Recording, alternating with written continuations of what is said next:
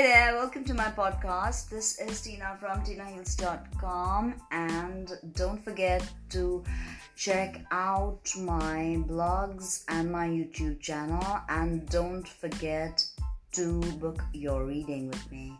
So this video is about the awakening of the divine feminine, the resurrection of the divine feminine. And I think that this is something we've already gone over in my channel, but I just wanted to highlight there's just so much to talk about, that it is never ending. So I just wanted to discuss the divine feminine. This is also the month of August, and August is very, very sacred to Hecate, and Hecate is a goddess I have worked with. So, and she's also got a parallel in the Dasha Mahavidya, and I do think Dhumavati reminds me of her, and many attributes of the Dasha Mahavidya is wedded into her. So I just wanted to start off by letting you know that if you look at feminism in the world today, if you look at radical feminism, you will see that feminists around the world want to eliminate sex distinction. Now, I do realize that there are deep-rooted sexism, and there is deep-rooted sexism, and that is absolutely abhorrent. And society and social conditioning makes women submissive. It teaches us how to behave, basically. It tells you, okay, this is what's right and this is how you need to date. The cosmopolitans of the world, the vogues of the world, they tell us, right? Magazines, they tell us what to look like, what to appear like, how to dress, how to court. They feed us everything, and we're just fed into it. So, but I do not somehow support the elimination of sex distinction, because if you look at our privates, our genitalia, if you look at the phallus, if you look at the vagina, just studying their shapes, you realize that there's a difference. This is a play of opposites. It's a play of polarity. So this is something that we've got to embrace about ourselves, our distinctions, because everybody has their role, so to say, cut out for their incarnation. So no one's more important, or no one's less important. I do realize that the feminine has been treated and denigrated and abused, and sacred sexual rights and sexual priestesses have become prostitutes and whores, and they've become degraded, and they believe that basically prostitution and equality for women, they just don't go together.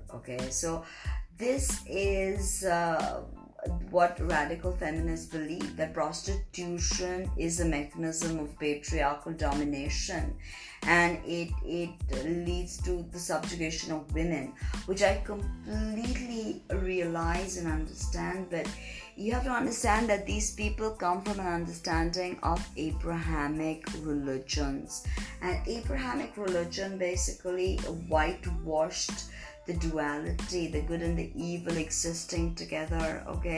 The dance of Shiva Shakti, and they basically denigrated women. They kept the Shakti, the power of the feminine, they repressed her. If you look at the Gnostic Sophia, and the Gnostic Sophia is such an important symbol right now, because we have the humanoid AI, also called Sophia, and she is a direct, she's named after the Gnostic Sophia. So you've got to understand that Sophia is not sugar and spice and everything nice. She's not some kind of Eve. She's a mixture of Lilith and Eve. So even if you look at if you read fast and you understand what is sapientia Dei, or the eternal feminine. So this is the same as Sophia. And it's not a whitewashed Venus, the understanding of Venus, what we have in astrology now. Love, romance, relating. Yeah, great, all of that is fine. But the eternal feminine is not just acceptance and saying yes to patriarchy. Eternal feminine is dual. She's got her anger like Kali. She's also a mother. She's a nurturer. She's a lover. She's all these things. So, I mean, if you look at the Gnostic Sophia, you will realize that the divine feminine has a shadow as well. Okay, and what happens is the shadow perverts white magic into dark. And basically all things magical is also a shadow. Okay, when you think of the shadow of Sophia, you think of Hecate. So Hecate also again reminds you of Kali. So the divine feminine, or the divine Venus, also had a sex cults basically. Okay, and these were the healing priestesses of the temple, and they literally healed the men by their touch. So this perversion was a Judeo-Christian whitewashing. Okay, so basically everything that was old, pagan, indigenous, all of that was devil, of the work of the devil.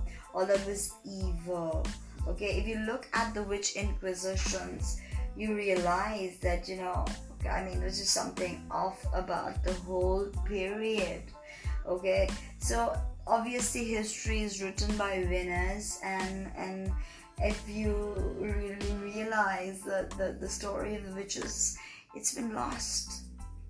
And everything that was nature-based, everything that was a reverence to Mother Nature, of course personified as a deity, maybe a fertility goddess or god, and whatever the people were believing in, whatever they were doing with one another, all of this, these little ceremonies, these pagan ceremonies where they would get together, all of this became perverted, and they vilified it as a worship of Satan.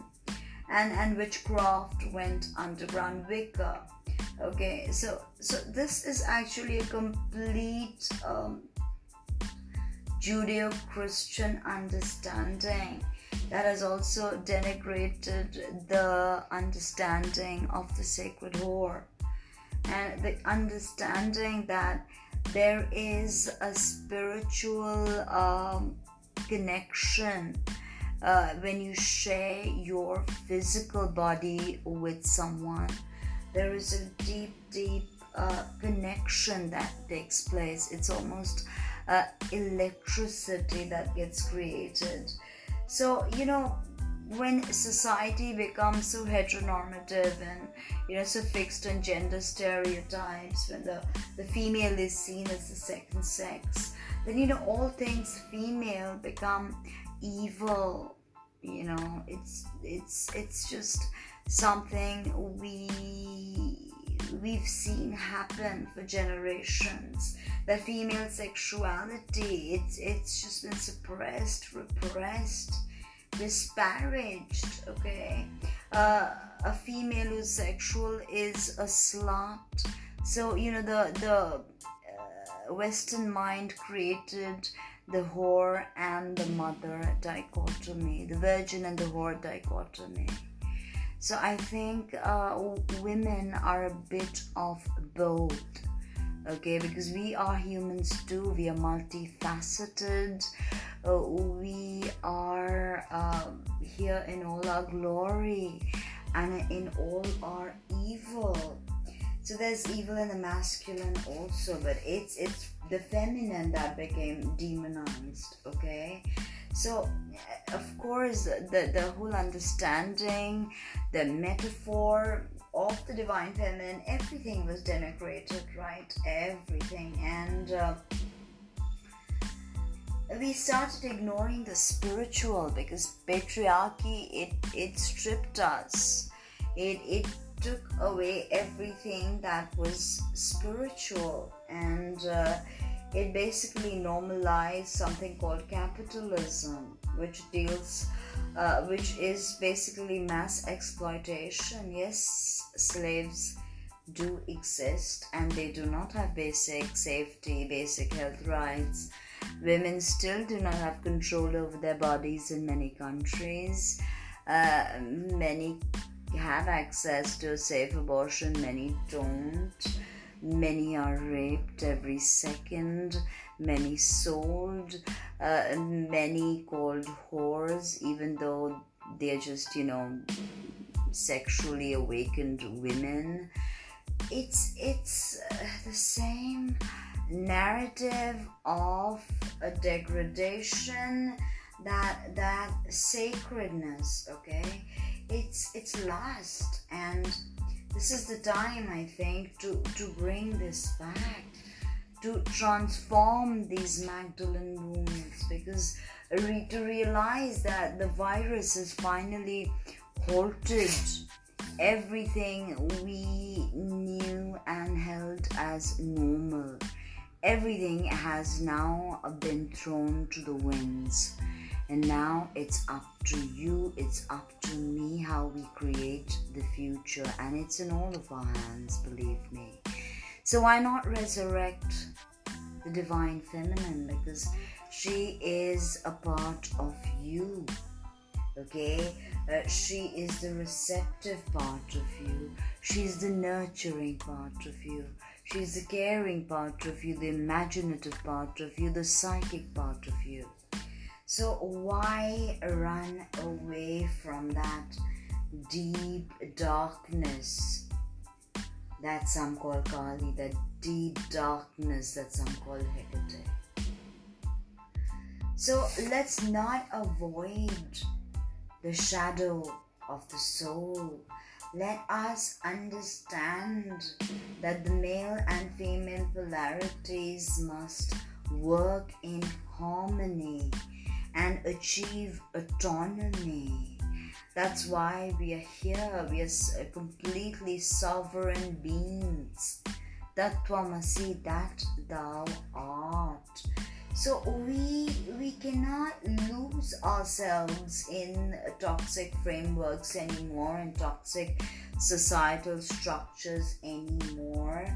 We need to now finally understand that the archetype of the chalice, archetype of the womb, is what's going to heal us. Okay, think of the womb. The womb is a sacred container, and the Holy Grail contains the elixir.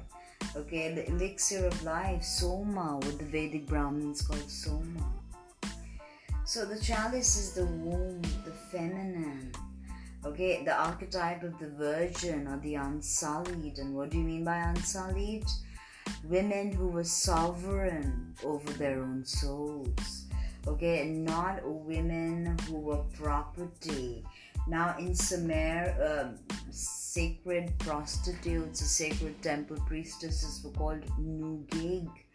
And Nugig meant undefiled, pure or spotless. So it's also, when you come back to traditional practices within the Bengali diaspora, you look at Durga Puja, which is one of our main festivals. So before the artist, or the person who creates the Durga, before he even can start, the first lump of clay must come from the home of a prostitute. And it's a ritual that's still kept alive. So it makes me wonder that why is prostitution just about women having sex with men that they would never touch, or they would never have sex otherwise? It's a money, okay? And I realize that money acts as a form of force. So it's and it's not that there is 100% consent here. Okay, it's money that is pushing this woman to have sex. So prostitution has in fact become a system of oppression for patriarchy, whereas it was the sacred priestesses were the greatest healers in the time of matriarchy. Okay, they decided who it was that they would sexually initiate, like Mary Magdalene was the chalice. Okay, and in the way that we see modern dating, dating websites, and modern prostitution, sex work, I do think that yes, it's pretty abusive. Even some of the sex workers I talk with online, and I sometimes go on their profile and see guys or Johns or clients, the way they talk to them, and I do think it's toxic. But I do believe that sacred prostitution and equality for women can exist simultaneously. Okay, and a ton of people do not think that, okay, because they believe that patriarchy has created this mechanism called prostitution to dominate and subjugate women. And while I do agree that the way prostitution, especially legal brothels, and I've been doing a lot of research with regards to brothels in Bombay and in Calcutta and nearby in Bengal, and I do think that it's a disastrous system, and it does affirm the patriarchal definitions of women, that their primary function of a woman is to serve men sexually. I do agree that there is an affirmation when it comes to that, but also look at the spiritual angle, that yes, there are these sacred priestesses who are here to serve society spiritually, because if you really look at sexual engagement with couples, I mean, how many couples are truly connected? Okay, and all of us in some way are either deprived of sex or hungry for sex, and in a sense, nothing quenches this thirst. Okay, because there is no connection. And I'll say this again, that the opposite of connection is addiction. So do you wonder now why society is so dastardly addicted to alcohol, to drugs, to sugars, to strip joints, just name it? Oppressive patriarchal structures, they are the opposite of connection. They push you towards addiction, and I have seen this over and over again. Okay, now what happened with the sacred Vestal Virgins, the sacred whores of ancient Rome, is their job was to light the sacred fire in the hearth, in the temple, and also in the hearts and groins of men, so that fire would give them a creative push to do something, okay, to create something. Okay, now as an activist, as a healer, as a mother, as a lover, I reject porn as it stands, because I am a dominant by nature, and I do reject porn because I see women being brutalized and humiliated, and of course they're just objects to be used, and the whole narrative is of course formed on men's pleasure. So in a sense, I don't get pleasure out of porn unless it's some story based, character based, and I'd love to make one myself, but write and direct, and it'd be quite interesting. But yeah, modern porn is definitely a perversion of sex. But if you really think of the image, okay, of a man and a woman copulating, I mean, that is sacred. And that image of copulation, that is the tantric union or the maithuna, okay? So I think that while we do not really need transactional intimacy, we do not need mail order brides, sex surrogacy, but we do need women who are spiritually awakened to heal men and women, heal society, and to ignite the fires of passion. And I see this happening not on sites like Seeking Arrangement, but this has to be a concentrated effort in every single woman engaging in the act of sex for financial gain, that it has to become a spiritual act of healing, at least by intention. So that immediately raises the vibration of that act, and that's all I say, that get the sacred in the mundane, get the fantastical experiences the whole time, the whole day. Live with wonder, participate in the game of life, okay? So it's very important to resurrect the divine feminine as we speak, and it's also very, very worthwhile to create a sacred ritual this Aquarius full moon that is coming up. And much love, and please share my podcast with your friends, and check out my website. All my blogs and everything else is connected. And speak soon. Thank you. This is Tina from tinahills.com signing off. Bye.